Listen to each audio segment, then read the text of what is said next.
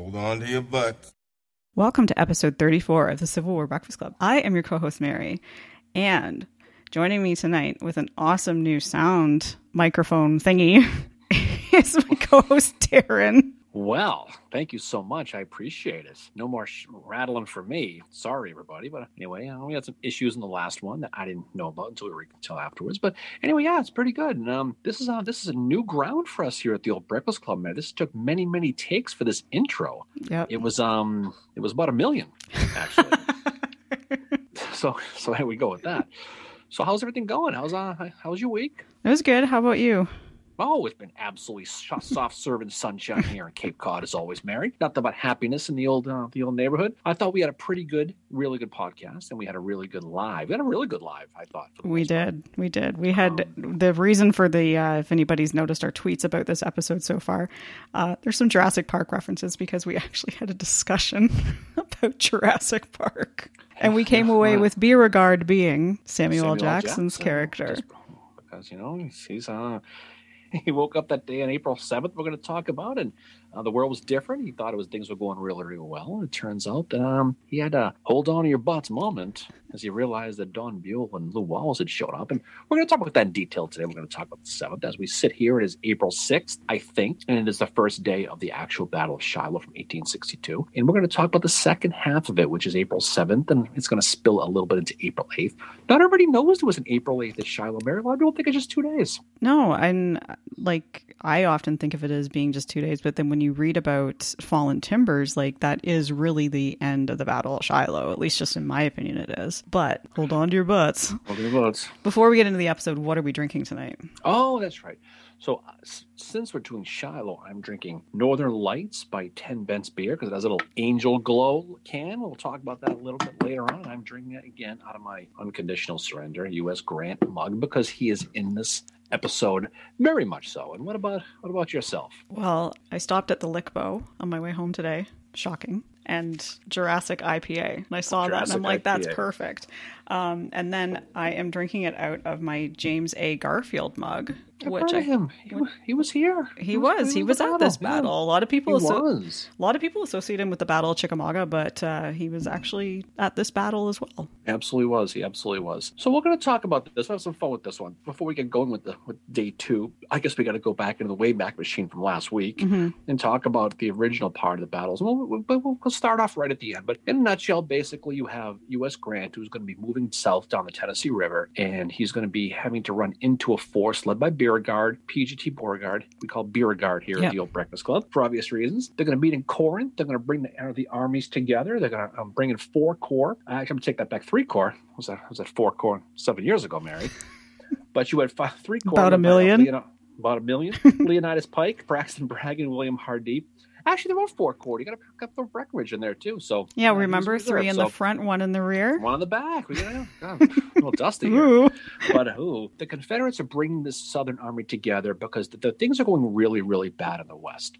So they need to stem this tide after losing Fort Henry, Fort Donelson, Mill Springs, Pea Ridge. There's so much crap going on in the West. What Jeff Davis wants to do is he wants to bring in Albert Sidney Johnston, consolidate the Army under the Army of the Mississippi with about 40,000 guys, and they're going to try to slow down this freight train that is the Army of the Tennessee with U.S. Grant. And so they're going to meet at Corinth, and they're going to do their best, and they're going to get the best of Grant in the Army in that first day. We've talked a lot about the episode. If you can make it through the rattling, you'll be able to hear about what happened. But the way it's going to work is there's going to be an attack that's going to ultimately screw up in a lot of ways for the South. Again, there's so much communication issues with that battle. Beauregard's plan was to attack the Union left, which really doesn't happen because he spends most of his time on the Union right in a place called the Hornet's Nest. And by the time they are able to go around that Union left, things just fall apart. Rebs run out of gas, but they do push them back. They spend a good couple hours in that Hornet's Nest through artillery by Daniel Ruggles. They push Grant and Sherman and all those guys back. And as the night falls on April 6th, the Rebs are feeling pretty good about themselves. So Grant's been pushed back to Pittsburgh Landing. There's all kinds of rain. And we talk about this all the time with the rain. But rain is falling on the battlefield. There's lightning strikes and it's lighting up the battlefield and it's illuminating the dead and the injured. Yeah. This talks to the soldiers and their moans. It's just a real shitty situation. But this is the first time a lot of these guys have seen this. A lot of these soldiers are green, but they've never seen a battle like this. These are the bloodiest 2 days in American history to this point when it's all said and done.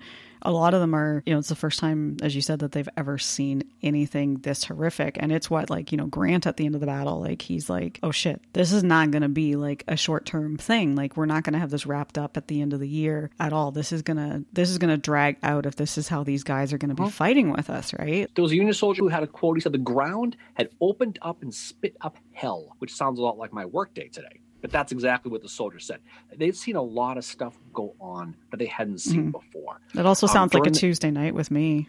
Oh, any day that ends with a Y. But during the night of April 6th, said it.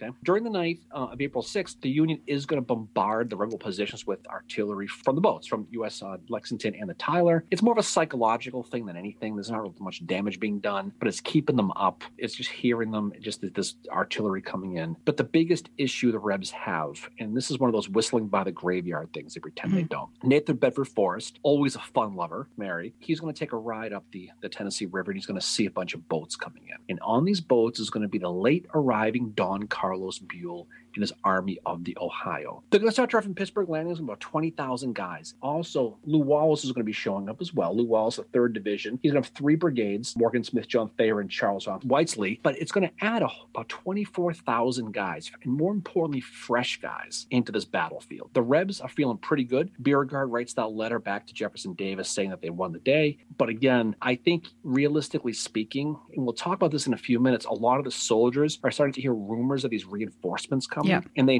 know they're in for it the next day. Yeah, well, Forrest, like, he sees them and he tries to go find where Beauregard is, and he stops at Patrick Cleburne is camped where Sherman had actually been the day before, and he's looking for him, and then they got talking, and Forrest basically tells Cleburne, we're fucked. We're fucked because there's not so many words. There's reinforcements arriving, and the thing with these reinforcements that are arriving, it's kind of, in a way, it's comical because they're arriving at night and they can't see anything. So Buell's men, they're arriving and they're actually starting to walk over these men that are sleeping. So it's kind of like me stumbling around on a Saturday night, I guess. Yeah, but we probably don't. I'm sure he told somebody he was where he was. That's another story. So that they're stumbling around, and one soldier said that there was a horse loose in camp. He just passed right over us, and I believe he broke some of my ribs. And Buell's men also run into trees in the darkness, so it's just a real shit show to get them there. But they all arrive at the battlefield by about 4 a.m. and they start getting positioned into their lines to renew the battle in the morning. Lew Wallace has arrived a little bit earlier at about 6 o'clock, and he's going to be on the extreme right with Grant occupying the right as well, and then Buell will be the center and the left. He rolls in fashionably late, probably on his chariot, probably broke a wheel, probably, but it's good 7 hours late. But I mean, the biggest thing the Rebs are kind of ignoring is the elephant in the room. I don't mean Sedgwick, okay, is the death of Albert Sidney Johnston the day before, which arguably is the greatest death of the highest ranking general in the Civil War. Yep. We talked about that in the live, speaking of Sedgwick. Albert Sidney Johnston's he's going to be in that duel. He's going to get shot earlier. It's going to numb his legs. So he's going to take a ball behind his right knee and he's going to bleed to death. An interesting guy, he ultimately dies. And, he's going to be buried in Metairie Cemetery in New Orleans. Sherman later is going to tell him he can't have military honors for his funeral. He can't because he's a friggin' traitor. So he gets buried like a regular guy. Beast Butler, Benjamin Butler digs him up. Do you know the story? No. They dig his body up because he hears a rumor he's buried with treasure, which it wasn't. Oh my God. So they dig up Johnston. He eventually gets buried. I mean, he gets buried where he is. But his pallbearers include, James Longstreet, Richard Taylor, John Bill Hood, Braxton Bragg, Beauregard, Simon, Bolivar Buckner. And so it ends up being a big fiasco. But his post-death, kind of like Lincoln, his body kind of is up and down over and over again. Oh my God. Finally gets buried. I think he gets buried in Texas, I think. Yeah, I think that's where he's buried. And there was concerns about that because during the funeral, Texas was the one state that the Union never really won a big battle in. Yeah. And they weren't sure, they thought the war was going to be over. And it was a big fiasco when he finally got buried in 1867. So, but that's a big loss for them. I mean, that we talked before about the impact of his death, about how it took away something from the future with the West. You mentioned Don Carlos Buell. So he's going to show up and he's fashionably friggin' late. He takes the overland route down through Savannah, doesn't take the boat, takes him 22 days instead of friggin' 9. Interesting dude, Ohio guy, naturally, like half of these guys are. Your West favorite Point class state, of right? Oh, absolutely. West Point class of 1841 finished 32nd of 52, noted significantly for his high demerits and discipline problems. So it sounded like a certain kid from Waltham High back in the day, remained nameless. He fought in Mexico under Zachary Taylor and Winfield Scott. He was a close friend of George McClellan, Mary. And he was, when he was in Washington, he basically ended up going into Kentucky. He got sent to Kentucky by McClellan. He replaced Sherman in command of the Army of the Ohio. It was funny because, we joke about the whole tardy thing, right? He was criticized for being slow, even back then, by McClellan, which has got irony written all over it. Well, when you take 22 days to get somewhere, that's like waiting for a certain individual that says 15 minutes. Oh, okay. Gee, whoa, damn, horse you rode in. So going back to this, going back to the early of April 7th, Grant's going to counterattack early the next morning. He decides, he's got his guys. There's that famous story where, Sherman comes up to him and says, we've had the devil's own day. And Grant comes back and says, well, lick him tomorrow, though. Beauregard's doing, like we said, he does that victory lap, which is going to, and I think this is important as we talk about this day, about how he reacts during this day. He writes that letter to Jefferson Davis, we this morning attacked the enemy in strong position, after a severe battle of 10 hours, gained a complete victory, driving the enemy from every position. Okay, so you send that letter off. So now they're getting this. Everyone in Richmond's all excited. But Forrest has that recon. He goes to the Tennessee River, sees those troops, and he knows they're probably going to be in for it. Grant and Buell, they're going to attack at dawn. They have this battle plan. So like Lionel Richie, they were up all night long, Mary, planning this thing. And so they're going to place these troops in a way that's going to ultimately put the fresh troops in front. Now, this was the mistake that Grant made the day before, right? He put his weakest troops in the fronts and he put his strongest troops in the back. Yeah, and Claiborne awakens that morning to the realization that, yes, indeed, Forrest was right and the reinforcements have arrived, and Hardee's going to order him to advance along the Bank Road. And his brigade had been really reduced the day before. So he had started April the 6th with 2,700 guys. On dawn of the 7th, when he wakes up, he's down to just 800. And he said, my brigade was sadly reduced. Hundreds of my best men were dead or in hospitals. So keep in mind, like, unlike the Union, the Confederates have not had reinforcements. Van Dorn is miles away at this point, and Beauregard is holding out hope that he's going to arrive, but I think he stopped at the Bang Barn. Oh, well, I guess he probably did. Maybe, we'll see. Who knows? But so Grant, you just say he's going to, you referenced earlier, he's going to put Lew Wallace's arriving 3rd Division on that Union far right. Yeah. So that's where they're going to be, because that's pretty much where they're going to arrive from, over that Snake Creek, right? Yeah. He's going to start with an artillery attack on a guy named Captain Ketchum's battery from Ruggles Division, who's camped in McClernand's old camp from that previous morning. Sherman's 5th Division is going to be put on Wallace's left, followed by McClernand's 1st on the right, with the rest of William W.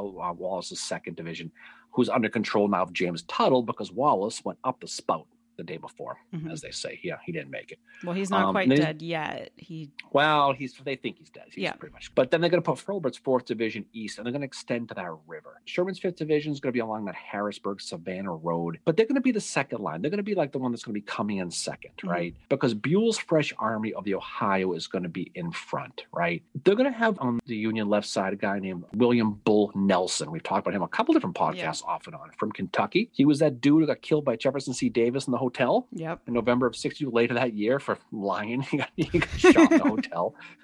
So luckily for the Union, Jefferson C. Davis didn't get him yet, because he was instrumental in this battle. He's going to be placed on the Union left. He's going to have Thomas Crittenden's 5th Division on his right, with Alexander McCook's 2nd Division kind of in the middle. He's going to be kind of there. But they got a strong line. So you've got really 2 strong lines that are going to extend. Nelson's going to move south. He's going to be the first one who's going to be going. And he's going to be along that river, that peach orchard, that Sarabelle peach orchard we talked about last week. And McCook and Crittenden are going to begin sort of moving inland along that Corinth road that kind of cuts along, right? Buell's going to have a mile-long line. His left is going to be anchored on that Tennessee River, and his right's going to be along the junction of Corinth, Hamburg, and Savannah Road. So he's in a really good position. Grant's going to have 45,000 guys pretty much ready to go. But most important, Mary, is almost a half of them are fresh. They haven't fought. And that's going to be huge for the Union going forward. Yeah, because like we said, the Confederates have no fresh troops. These are guys that had fought the day before, and they only had a certain number of rations with them, and they were running out. So some of them didn't eat that night. This army's not in very good shape at all. Confederate lines, I mean, you remember from the day before,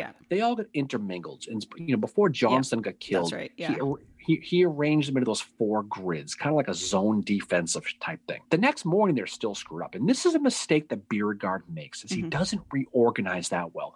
The next morning, they're still all intermingled. You've got brigades and different corps, and they're all over the place. It's very similar to what happens at Chickamauga, actually, how Bragg did the lines there. They get all like commingled in together, so they're just completely scattered, and they basically slept where they had been fighting. That's not unusual, but this it's, you know, Johnson's dead. The corps are all spread out. Leonidas Polk's first corps is completely missing. No one knows where the hell they are. You know, Charles Clark and Benjamin Cheatham, they can't find them. It takes an aide 2 hours to find that whole corps, and they're about 4 miles away from the river. They end up going way south. I don't know where the hell they were, where they were doing, but it took a while to find them. You know, Beauregard, he's trying to do what he can to reorganize the lines because they're all mixed up.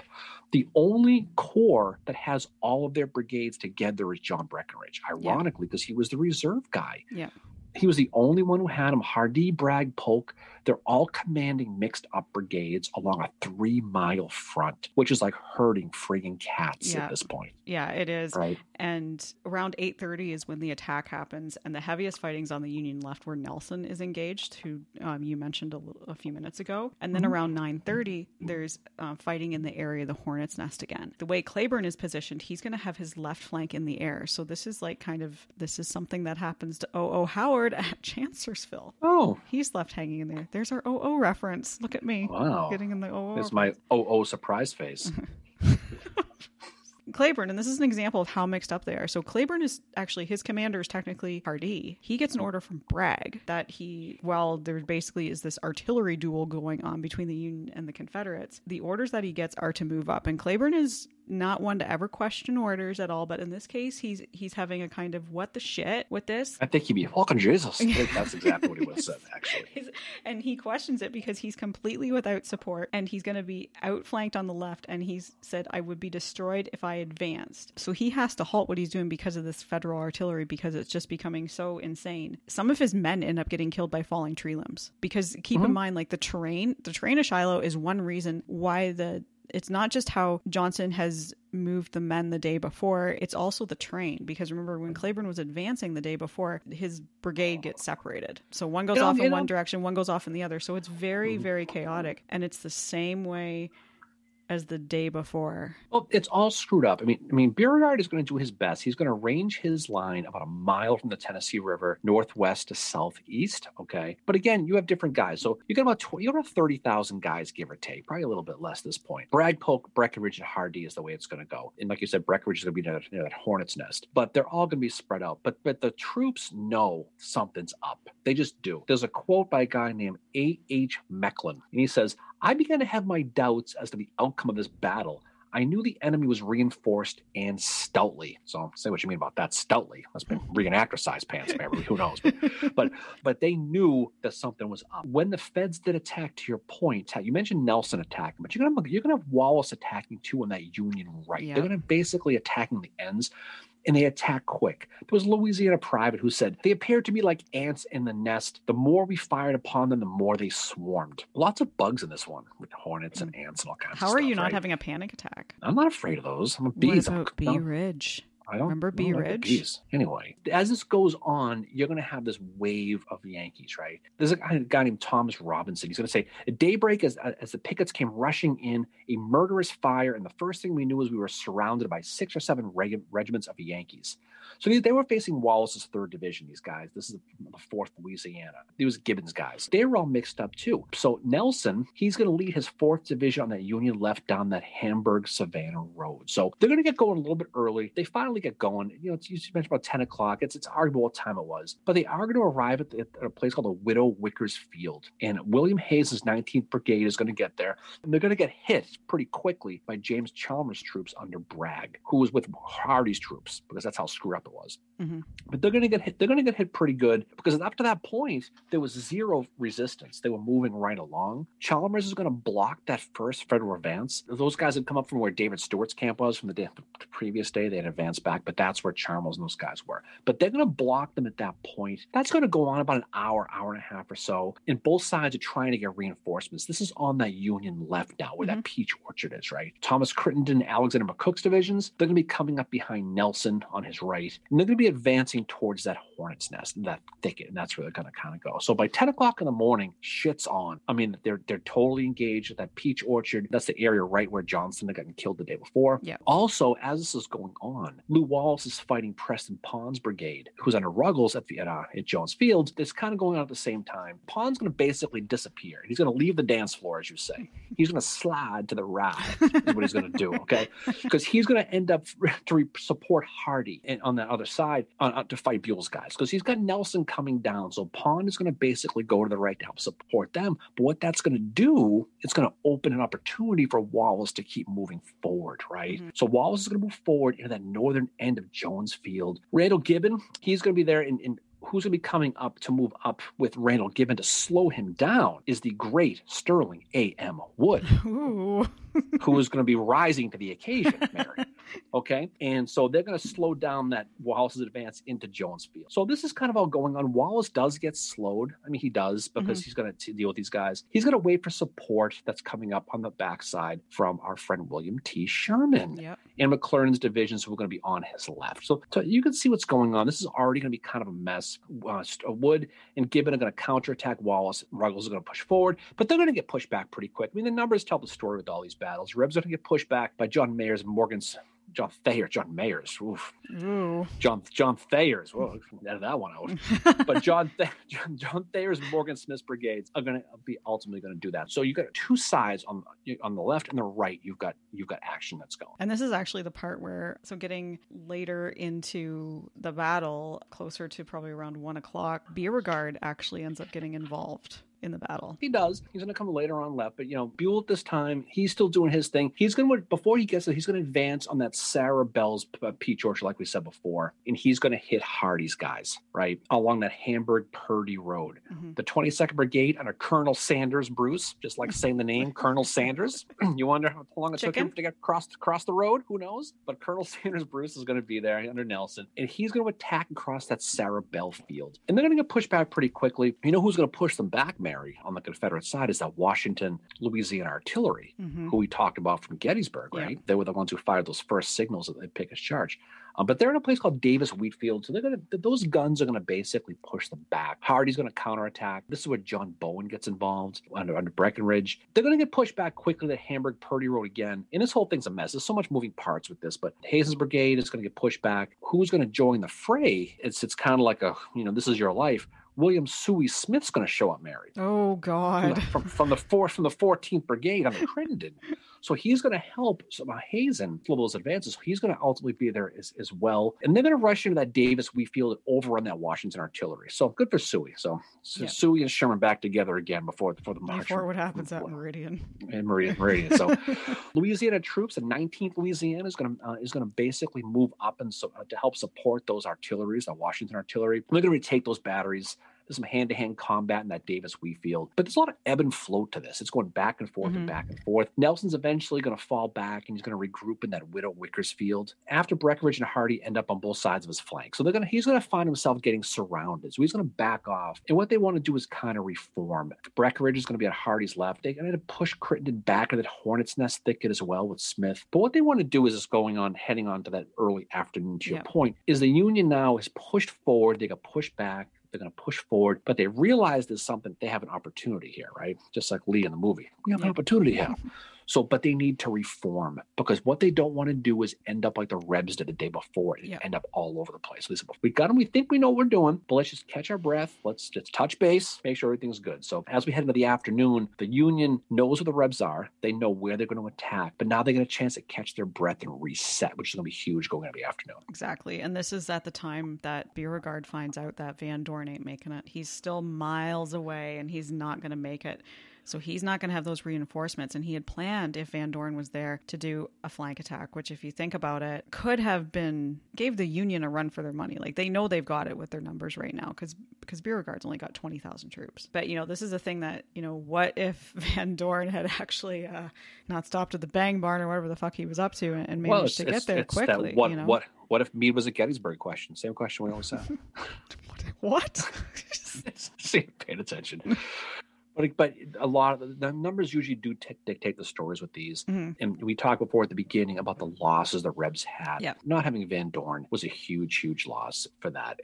But you know what, though? They needed bodies. Early afternoon, Crittenden's 5th Division is going to reform, and they're going to attack again. You know, Breckinridge with McCook on his right side. They're going to move across that place called Duncan's Field, and they're going to break through Crittenden's line. There's going to be crazy casualties. There's going to be heavy casualties around this time. Many soldiers just leave the dance floor themselves. They say, the hell with this. This is stupid, which is going to be a common theme as the afternoon goes on. But the Yankees are pushing south now. They're a steamroller. They're just going south. The Rebs are going to do their best. Nelson, who's reinforced, and he's caught his breath, and he's ready to go. Bull Nelson, bull of a man, Mary. Bull. That's why they call him Bull. So he's a big guy. He's moving south again, and he's going to attack into that Sarah Bell Field again, that intersection of the Savannah and Hamburg and Purdy Road. And as the early afternoon goes on, Hardee is going to be driven back by Nelson into Prentice's old campsite. So this is how far they're getting, right? They're moving. They must be moving pretty quick. Well, he was a bull, so he's probably moving pretty fast, you know. But the Rebs are falling back, and they're retreating south towards Shiloh Church now. So they're moving back. The Rebs just can't do it anymore, and they're giving up. On the Union right, Bragg and Polk are trying to hold back Sherman, Hurlbut, and McClernand, and they're eventually going to retreat from Jones Field because they just can't do it. And you know, Beauregard's sitting at his headquarters at Shiloh Church. He sees what's going on, Yep. And to your point, he's like, well. And I think this is where it's important. He had sent that telegram the night before, so he couldn't lose. He couldn't. Yeah, he's feeling the same pressure that Johnston was feeling the day before. With you think about it, like the night before Shiloh, like Beauregard is saying to Johnston, we can't attack. Like we've lost the element of surprise, you know. And Johnston's like, nope, we have to. And it was kind of a do or die thing for Johnston. And I mean, yeah, Johnston ends up dying, but he had to, because keep in mind that the Confederates have lost, you know, Henry and Donelson. They've lost Pea Ridge. They need a victory. As you said, to your point, like Beauregard sent this telegram basically saying, we fucking got it. And now he's like seeing his troops getting pushed back, and he has this oh shit moment. This is a part of the battle that I don't think gets talked a lot about, what Beauregard does here. I think there's this thought that he is back most of the time and not involved. He gets out, right, and he nearly pulls an Albert Sidney Johnston. Well, I think we'll talk about that, but I think that's what he wanted. To be totally honest, we again, this is the what if thing we do. Yeah. I think he thought in his mind, and this is just me spitballing here, I think he thought if he rode on front and got taken out, he'd look better in the end.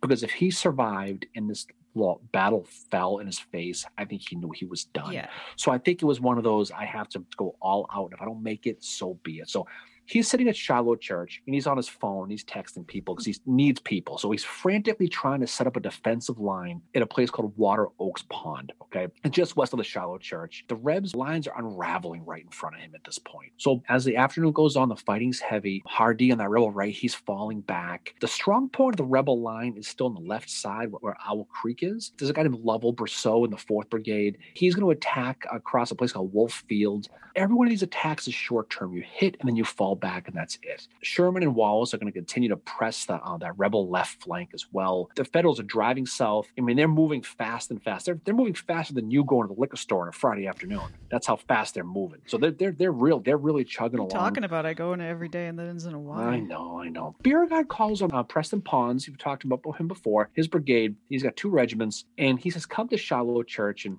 come to Shiloh Church. It'll be fun. Come on, it'll be a good time. Bring along. There's candy. Yeah, look, there's candy. We're gonna hit some guys. We're gonna have some candy." So he wants to attack there, and then there's that story, that Robert Russell, he gets quoted a lot through a lot of these stories. He says, General Beauregard, he bore the colors in front of the rebel line under fire of the enemy, right?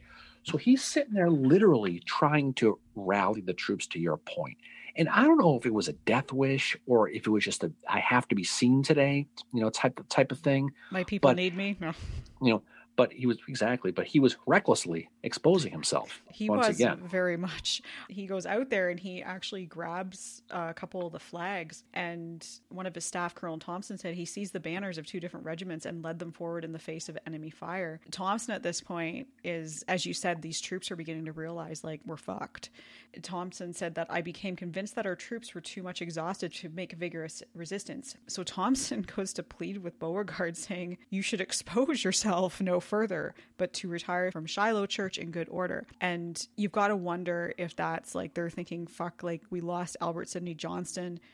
we don't need to lose this guy because when I was doing the research for this, when you think about it, back at Pea Ridge and what happened there, and how the command structure fell because of, the commanders getting taken out and then there being poor communication. Like, there's a lot of Shiloh that is very similar to Pea Ridge, with these commanders recklessly exposing themselves, as you say. That's what happened to those 2 Confederate commanders at Pea Ridge. They get taken out, nobody knows, and everything just goes into chaos. And that's probably why, one of the reasons they lost the battle. But, Thompson's recognizing, like, whatever the fuck Beauregard's doing, and who knows how adrenaline plays into this. Like, he might just be thinking, like, yeah, I can go out in front and they'll rally behind me. Beauregard, to his defense, okay, he kept trying. So even he's trying to rally his troops look at him going, seriously, go screw, we're not doing this, right? But he's still trying. He tries one last counterattack. Mm-hmm. He has a little bit of success in the Feds. He pushes them back into that Water Oaks pond. He forces McCook back a little bit. And this is funny, too, because who else is personally directing troops here to Mary is Grant,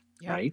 He's going to direct a guy named James Veatch from the 2nd Brigade at Hurlbut to help stabilize that falling Union line as they're going to hit on their right flank. So it's kind of the dueling commanders here. Yeah. The Rebs are done here. They're done. They're completely shit, And so, well, we talked before, Russell says human endurance can stand no longer against such odds, and our forces were compelled to fall back. So they knew they were done. You could be the greatest motivator in the world when you're done and you see, because now this is when Beauregard says, something? Forrest was saying something about reinforcements, and I think he might have been right. Yeah. Right? So he's realizing now that the reinforcements he heard rumors about, the soldiers were all talking about, yep, they were right. They got guys. They got Buell's guys now.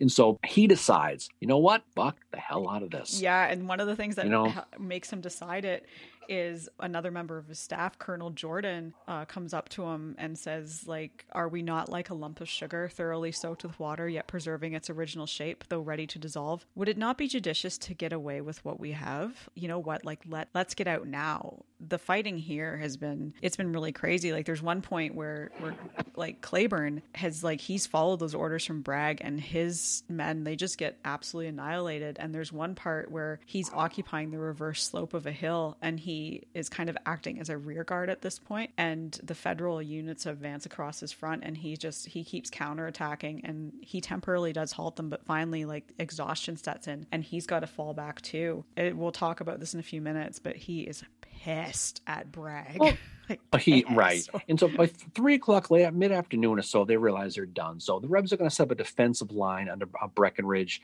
south of Shiloh Church. She's going to basically have about 5,000 guys and 12 guns. And their job is to do the old 16th Maine thing, just buy us time, right? They're their sacrificial lambs. So they have to hold up the Union guys for 2 hours, which is really impressive they do. And it does allow the Rebs to retreat. So if by 5 o'clock, Battle of Shiloh is officially over, Grant and Buell are going to capture all the land they lost the previous day. They're going to get it all. And it's going to be a huge turning point for this battle at that point going forward. It must have been a tough situation for Beauregard, though, because he had, victory snatched from him, and he thought he had it. Go back to what we said before. It was, what would have happened if they didn't have that rain on April 3rd and 4th and 5th? And they didn't have to wait till April 6th to start this. If they could have pushed and they could have done their plan, Buell wouldn't have arrived until the night of the 6th, no matter what, right? He was on the slow train. He wasn't going to get there. Lew Wallace was chasing cavalry. He was, chasing butterflies in the field somewhere for forever. I mean, to their defense, they made it at the perfect time. They did. But you want to believe in divine intervention for the Federals. This is the battle for them. Just luck that this happened. So one of the last divisions to come in, though, and kind of just before the rebels really retreat around 3:30 or so, is Thomas J. Wood, and this is where Garfield is. And it's actually, he's leading a brigade, the 20th Brigade. He's going to try and go after the Confederate. But the funny thing about this is Garfield is, his commander's Thomas J. Wood, and that's the guy that gets the unfortunate command from Garfield at Chickamauga. No, it's funny how it is. But it was just an interesting part of this battle. But, you don't hear a lot about Garfield in the Civil War. You really don't. I mean, but he had a good quote that Garfield Society actually tweeted today, as a matter of fact. It was on my notes. But he says, "The horrible sights I have witnessed, I can never describe. No blaze of glory that flashes around the magnificent triumphs of war can ever atone for the horrors of the scene of carnage. And that was Garfield talking about Shiloh. You see a lot of these stories, a lot of these quotes. So night is going to fall on the 7th of April, and the Union soldiers are settling in for camp for the night, and they start to see some weird stuff in the field, right? So they look at the field, they see soldiers in the field, and they see the injured and dying in the field, and they're glowing. And it would become known as the Angel's Glow. And word spreads throughout the camps of this glowing. They're a very religious people at the time, but the soldiers believe that it's actually God had heard the pleas of these dying and injured soldiers to come and save them. Mm-hmm. I mean, what else are you going to think, right? So, this glow, though, it's funny. It was a long time mystery and all kinds of theories of what this glow thing was, and no one really knows. Fast forward to 2001. Yep. There's a kid whose mother is a microbiologist. My old job. There's a bacteria in the soil, and I'm going to butcher this one, Mary. It's called Photochrotis luminitis. If you say that 3 times, Hagrid shows up, by the way, just out of curiosity, okay? I am not. I was like, not even going to try. It's funny. I was actually reading the article before we recorded this, and I meant to tell you, can you please pronounce this shit, because I'm gonna butcher the fuck out of it like I do everything else. Photochrotis luminitis. One more time and Beetlejuice comes. I'm gonna leave that alone. It's a parasite, right? It's something about, like, it vomits. It gives off a glow, but it's funny because it's weird. They think that it probably existed because the dampy ground and the rain and the mud that all fell, because it can't survive in a human body. It's too warm. So they think as the bodies were cooling, this bacteria was illuminating. So some of the soldiers got hypothermia, but the interesting thing about it is that when they did take these soldiers that obviously were still alive, the ones that had been glowing actually had a higher survival rate than the ones that hadn't been glowing, because apparently this type of bacteria, I'm not even going to try and pronounce it, whatever it is, it killed off the bacteria that would have caused the infections. Right. So, you know what? Who's to say? Maybe it was the angels. Who knows? Maybe it was. But it did save quite a bit of lives in that night. And that must have been something, because we talked before about, the Northern Lights they saw at Fredericksburg. And now you're seeing this. You saw this first was the timing. But this type of thing must have been mind-numbing for these people to see. Think about you're a soldier and you see the most carnage, this horrible, horrible stuff. And now you see these bodies glowing. I mean, what the freaking hell? Yeah. The sun does come up the next day. Believe it or not, it does. On April 8th, Sherman, his 5th Division is going to go south, and they're going to run into a skirmish line with Nathan Bedford Forrest. And again, they're just doing a recon. They don't. Sherman's getting surprised again. They just want to see if the Rebs are really retreating or they're setting up a defensive line. So they sent old Blingy down there to go check them out. They end up at a place called Falling Timbers. It's about 6 miles south of Pittsburgh Landing. And like I said, they're trying to see what the scoop is. And Sherman runs into them, and he's going to get beaten up by Forrest. And we talk a lot about Forrest and Sherman. We'll talk more about that in details in a second. But Forrest is protecting the rear of the army as they're retreated, and he's going to get the best of Sherman with this one. Forrest is that great story where he's going to get stuck behind the Union lines. They're going to catch Forrest, but he grabs that soldier, throws him on the horse, and he rides away, and they're shooting at him, and he throws the soldier off. And according to Shelby Foote, it was the last shot at the Battle of Shiloh. But it's a great story because he escapes. Yeah. But isn't it funny, though, how as you look forward, we talk like Meridian with Suey Smith, right? Yeah. How these guys set up these rivalries, right? Oh, big time. And there's a couple rivalries. I don't know if there's one you want to talk about that comes with Sherman out of this battle. Yeah. And there's no way to document what they really thought of these people, but you can sort of see based on previous experiences how they probably set up. Absolutely. The one with Forrest, definitely. And as you said, absolutely, with the Meridian campaign, you can see that. And Sherman has that quote too, saying I don't care if it bankrupts the treasury and how many fucking guys die. We need to get Nathan Bedford Forrest. But the other rivalry that begins here that doesn't get talked about a lot, and again, this is just my opinion. I'm reading between the lines, like what we do on this podcast. It's just an opinion from what I see. This is where the rivalry between Cleburne and Sherman begins. And I don't think it was necessarily Cleburne thought of it that way. I think it was Cleburne was in Sherman's head as much as Forrest was in Sherman's head. Think about it. I was joking around today on Twitter a few times as well as on Facebook saying this is where Sherman gets Cleburned. Cleburne is the one to attack him the morning of April the 6th. Look throughout the rest of their history, Missionary Ridge, Kennesaw Mountain. Yep. Kennesaw Mountain was one of Sherman's rare frontal attacks. He is attacking right where Cleburne is. And I think by that point he was like, fuck it, I'm going to get this guy because he's, you know, beat me down so much. And if you look at how some of these guys, how they fight, you can see the personal in it. Like we saw it with Five Forks as well, between Sheridan and Warren. Like there is an element of Mean Girls in these battles between these guys. And I do believe that as much as this is where Forrest and Sherman started their rivalry, this is also where the rivalry that doesn't get talked about much, but Cleburne and Sherman. I think Cleburne was in his head so much. Well, I think what this battle did, it wasn't just personal at that level. It told the nation, both sides of this, that this was going to be a thing. This was not a quick little thing. We talked before, last week with this, how most people thought this thing was going to be over quick. You know, Grant's talking about one more big battle, spike the ball, put these guys away. This is, is going to be done. Yeah. But in the North, the Northern papers were mortified at the casualty numbers. Now, these casualty numbers, I know you like to read them, but 13,047 Union, 10,679 casualties for the Confederates. That's 23,746. And it's very famous because it is more than all American wars at that point combined. It did not play well in the North. It didn't. So Grant, who was the hero of Henry and Donelson just 2 months before, is suddenly getting shit on by everybody in the North. They want him gone. And you know who's happy hearing that? Halleck's happy hearing that. So he's behind that bush just kind of rubbing his hands together. He's like, oh yeah. And it's funny, like there's a newspaper article that comes out, a few days after the battle that is saying like how great Grant was there. But then there's another one that comes out and it's absolutely just like scathing towards Grant and basically saying he was caught off guard and everything else. And that's where the rumors start to fly. But the other thing too is a lot of the soldiers that fought here, they were already blaming Grant before the positive newspaper article came out. But then of course they're going to be even more so after this really negative one comes out. It was Whitelaw Reid, I think he was wrote for the Cincinnati Gazette. He was the one that wrote it. Lieutenant Governor of Ohio, Benjamin Stanton, said that Grant should be court-martialed or shot. So this starts putting a lot of pressure on Abraham Lincoln to get rid of Grant. And all he says is, I can't spare this man. He fights. He had his head up his hurl butt on April 5th, because he didn't think this thing was going to start. But I think what really freaked the people out is the Northern people were like, we want to win this. We don't want we don't want blood casualties. This is not what we want. We just want them to stop.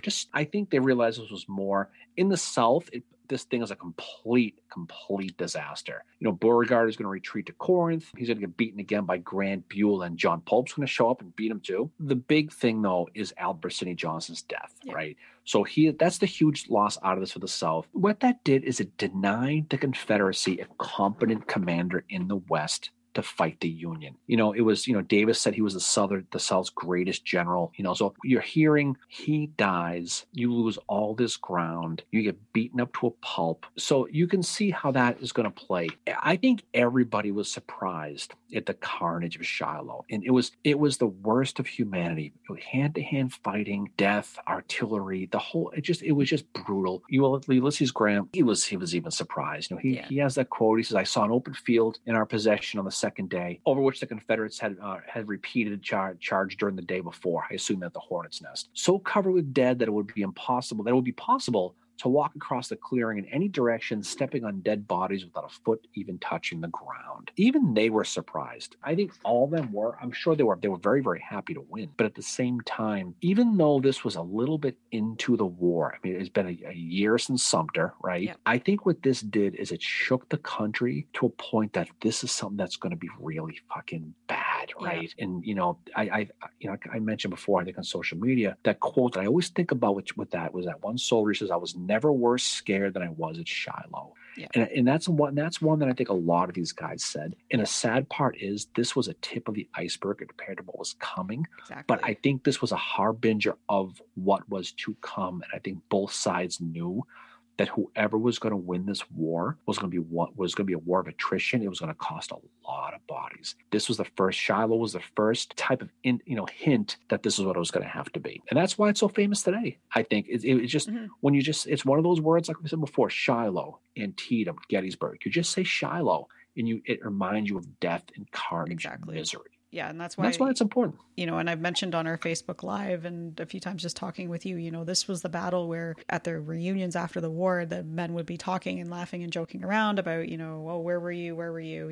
Well, I was at this battle. But then one of them would speak up and say, I was at Shiloh. The room would just go silent because, that was where it began. So you have Shiloh where it's kind of the, oh shit moment. It's awakening America to how bad this is going to be. But then in September, you have Antietam, and Antietam is absolute carnage as well. But the thing that adds to that is the fact that there are photographs of the bodies at Antietam, and that just is another bringing the reality home. Now you can just imagine, what if there had been a photographer at Shiloh to capture if we could see the words of these soldiers, like what it looked like how much harder would it have been for the American people at that time to see the carnage, because I don't think there's any photographs of the aftermath of Shiloh. Like the aftermath is described, it looked like a tornado had went through, because the trees were all like totally decimated from just the artillery. Like there was men that were killed by falling tree limbs in this battle. It's absolutely horrible. There's one story I did want to mention, and that's that of W.H.L. Wallace, who was left for dead by some artillery by his men because he'd been shot through the eye, I think it was, and he's severely wounded. Well, they find him, I think, on the 7th or the 8th, and they take him to Cherry House, which is Grant's headquarters, and his wife finds out he's there. His wife actually was at this battle helping care for the wounded. So she finds out he's there and he's unconscious, and she goes in and she holds his hand and he wakes up. And for a few days after, W.H.L. Wallace rallies back, but then he takes a turn for the worse. And just before he dies, he says to his wife, I shall see you in heaven. And he passes away, and he's one of the ones that, like, he made that stand with his men at the Hornet's Nest to buy time. Him and Prentiss bought time for Grant. Like, if they had not made that, it was basically distracting. Bragg was the one doing the attacks there on the Confederate side. It was basically distracting them so Grant could form his men into a line. I think it was the first experience that this was going to be a real total war. Yeah. This was going to be it. And it's probably where, Sherman got the idea later on of what it was going to take to win this. That this wasn't going to be a situation like that guy in Bull Run said, you can sop up all the blood with a handkerchief for this. This is how it's going to be. It was something that was going to be real. And that's why it's important that as these battles go on, you study the psychology of these and how it's going to go.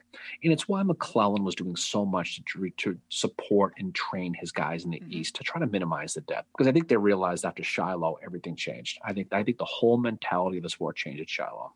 Yeah, it did. It was just, I think, and it changed on both sides too. Like you have somebody like Claiborne who in his report, he full on blames Braxton Bragg. And I think Bragg was probably in his head for the rest of the war with, shit, this guy fucked me up once, with this order. And like Claiborne was not one to ever question. He questioned. He was like, you want me to do what? Where? Okay. Claiborne does it though. Because he never the one thing about Claiborne, he never disobeyed orders. But the men are absolutely annihilated. Like he starts off with 2,700 and then he's only got 800 the morning of the 7th. And then by the end of the day, he's left with I think it's just over 80 troops or something like that. Absolutely just horrific. But the one thing that he does after this is he goes back and he tries to think, well, what could we have done? Because his troops are getting pounded by that artillery. And he thought, what could we have done? So this is where the sharpshooters come in. And Claiborne actually has sharpshooters in his brigade after this battle, because he recognizes that if they had sharpshooters in their skirmish line as they advance, they could take out the artillerists. So he chooses 5 best men from, I think, each regiment, I hope I'm getting that right, to form this kind of special brigade that would be just sharpshooters. And not only is this, done for, he's thinking this could help against artillery and all that when we're advancing. But the one thing that it did do is it boosted morale, because the men would have competitions to see who was the best shot. Yep. So it's really interesting how I found that aspect really interesting. And he went around and he talked to each of his subordinates about, what do you think about this? Could this work? That's where he came up with the idea for these sharpshooters. We saw the North too with Hiram Berdan, who would come later on. Mm-hmm. And so that's a big part of it. But I think at the end of the day, what Shiloh's going to do, it's going to, like I said, it's going to prove this war is going to go on. It's going to show the military might of the North. It's going to prove that the South needs to win this war by just killing the will. And seeing the newspaper headlines about wanting to get rid of Grant and shock at the carnage was probably something that was music to their ears, because it was something in that direction. But again, a lot of stuff, for all the success the Union was having the Rebs were having in the East, the West was a mess. It really, really was. It's funny how you have an exact opposite. It's like 180 on both sides. It's not really looked at just like today. Like the West is, I mean, I think it's starting to be looked at even more, but it's not something like, you hear, I think people get into the Eastern theater before they get into the Western theater. But then when you look at the Western theater, you're seeing like, wow, this was like, such carnage. And again, it's geography's playing a role, right? Like news isn't reaching it as fast. It's further away. So it's further removed from the seat of the government in the North. Just different things like that are playing into it. But I really think like this is where the war is starting to be decided in the Western theater, I think, at this point. I think it was. I think for all the press that the war gets in the East with McClellan and eventually Meade and those guys, the West is where this thing was won or lost. It really, really was. Capturing the Tennessee and then ultimately the Mississippi River and then going through Vicksburg and then taking Atlanta. That was the war. That was it. All the stuff in the East is window dressing. I love my Gettysburg, don't get me wrong. Oh, I do too. But, and I mean, Antietam's important too for the emancipation. That's kind of like the turning point in the war. Like East and West, like all battles matter, as we say. But in the West, you have these victories that I think are a little bit more of the strategic to really break the Confederacy, because this is where the infrastructure is. Like this is where there's lots of trains here. This is where they're getting supplies. They lose the Mississippi River eventually. It's all this East and Western theater are all factoring into this puzzle that is the Civil War, and you have to have all those pieces for it to make sense. No question. We've seen in our discussion about like the March to the Sea how that starts affecting Lee in the East, because slowly, very slowly, he's unable to get supplies. Because the railroads are being ripped up. Yep, and that's going to be it too. I mean, you're going to have taken down those important railroads we talked about. Yep. Why Sherman's going to focus on those railroads in the North Carolina campaign, because the experiences he had in the West. So he knew the way to stop the South was to deny them their ability to deliver weaponry and food, and that's ultimately what's going to doom Lee and Johnston and all of them. Is not so much beating them down, killing every soldier. It's denying them their resources, which is exactly what they did. And I think which the lesson from Shiloh is it just showed them that total war was going to be necessary. This wasn't going to be, we did our best, the Rebs, let's walk away. They knew they were in for the long haul. So I think that's a good discussion. I think Shiloh's fun to talk about. It's very appropriate being today as we record this, the first day of the Battle of Shiloh's anniversary. 159 years 159. Later, right? Okay. I did the math this morning. Wow, geez. Counted on my fingers. And you kept your shoes on, which is impressive. Never tough, I did. But anyway, so we'll leave it there. We'll talk more about some of these campaigns coming up next time. So what's next? So next week we are talking part 2 of secession. So we're going to be talking about Fort Sumter, and then the week after that we are going to be talking about the catch when Jeff Davis is running away and his capture. We're going to be talking about that. You mean his escape? Yes, escape. I'm sorry. Fuck. Jesus. We're going to talk about the catch. The catch. I said Jeffrey the runaway. Mayer, we can talk about right field, Yankees, Orioles, 1997. Are we talking about? Okay. Anyway, so we'll talk about that. So we got the live coming up on Saturday. Yep. And we're going to start thinking long term about our next book club, which is coming up in March. We'll talk about that. Yep. Round tables around the corner. A couple of weeks, we'll talk about that. We'll drop it here and we'll head off to some big things coming up down the road. All of our episodes are listed on the website. You can go on to Cape Cod. Wow, I did it for the first time forever. Wow. Oh my God, you haven't done that in a long time. Because I got the shirt on today. We'll just edit that one out. No, exactly. CivilWarBreakfast.com. You can see Mary put all the episodes in for the next 87 years in there. So if you want to see what we're going to be talking about in 2048, we'll talk about that. Today we're talking about Vicksburg. We talked about that last week, fucker. Shut up. But we'll talk. We got a lot of stuff, a lot of fun stuff coming down the road. So, hopefully, we'll join our live again on Saturday. Hope you have a good time. Hopefully, we have about 1 million people on the live. And we can get that in. Hold on to your butts. Hold on to your butts. We'll talk about that. So I want someone to say that in a Creole accent, like Beauregard would have. Oh my gosh, it's just so stupid things we do. But I think we did we did Shiloh very good justice these last 2 weeks. I think we did. I think it's I don't want to say it's a fun story to talk about, but it's an important story to talk about. And I think it's one that everybody should study because it makes a lot more sense. Just because it didn't happen east of the Mississippi doesn't mean it didn't happen. And I think, but this is one I think people study. This is one that a lot of people, it's on that national mindset of Shiloh. Shiloh. Yeah, it's not like, you know, if you say Shiloh, a lot of people know what that is, but not, if you say Chickamauga or Chattanooga, there's not as much known about those battles. But I think when it comes to like the effect of morale, Shiloh is up there with Antietam for what it did. Antietam had the photographs, but then Antietam's also got the emancipation with it. But then Shiloh is just like the absolute carnage. And a lot of it is the soldiers writing home, talking about what they've seen as well. It just, they went through a lot there. The Union soldiers didn't eat for like a week after the battle. Yeah. Because the supplies couldn't get through. It was. So anyway, so we will drop it here. We'll have a good time. So Mary, again, pleasure. All yours. And we will look forward to talking to you soon. So anybody, thanks for listening. We appreciate the support as always. And we look forward to seeing you on the live on Saturday. So signing off from Pittsburgh Landing, Tennessee. Not really, but we can pretend. We look forward to talking to you on the other side. Yeah. See you guys later. And thanks for all your support. Peace the hell out. See y'all later. Bye. Bye-bye.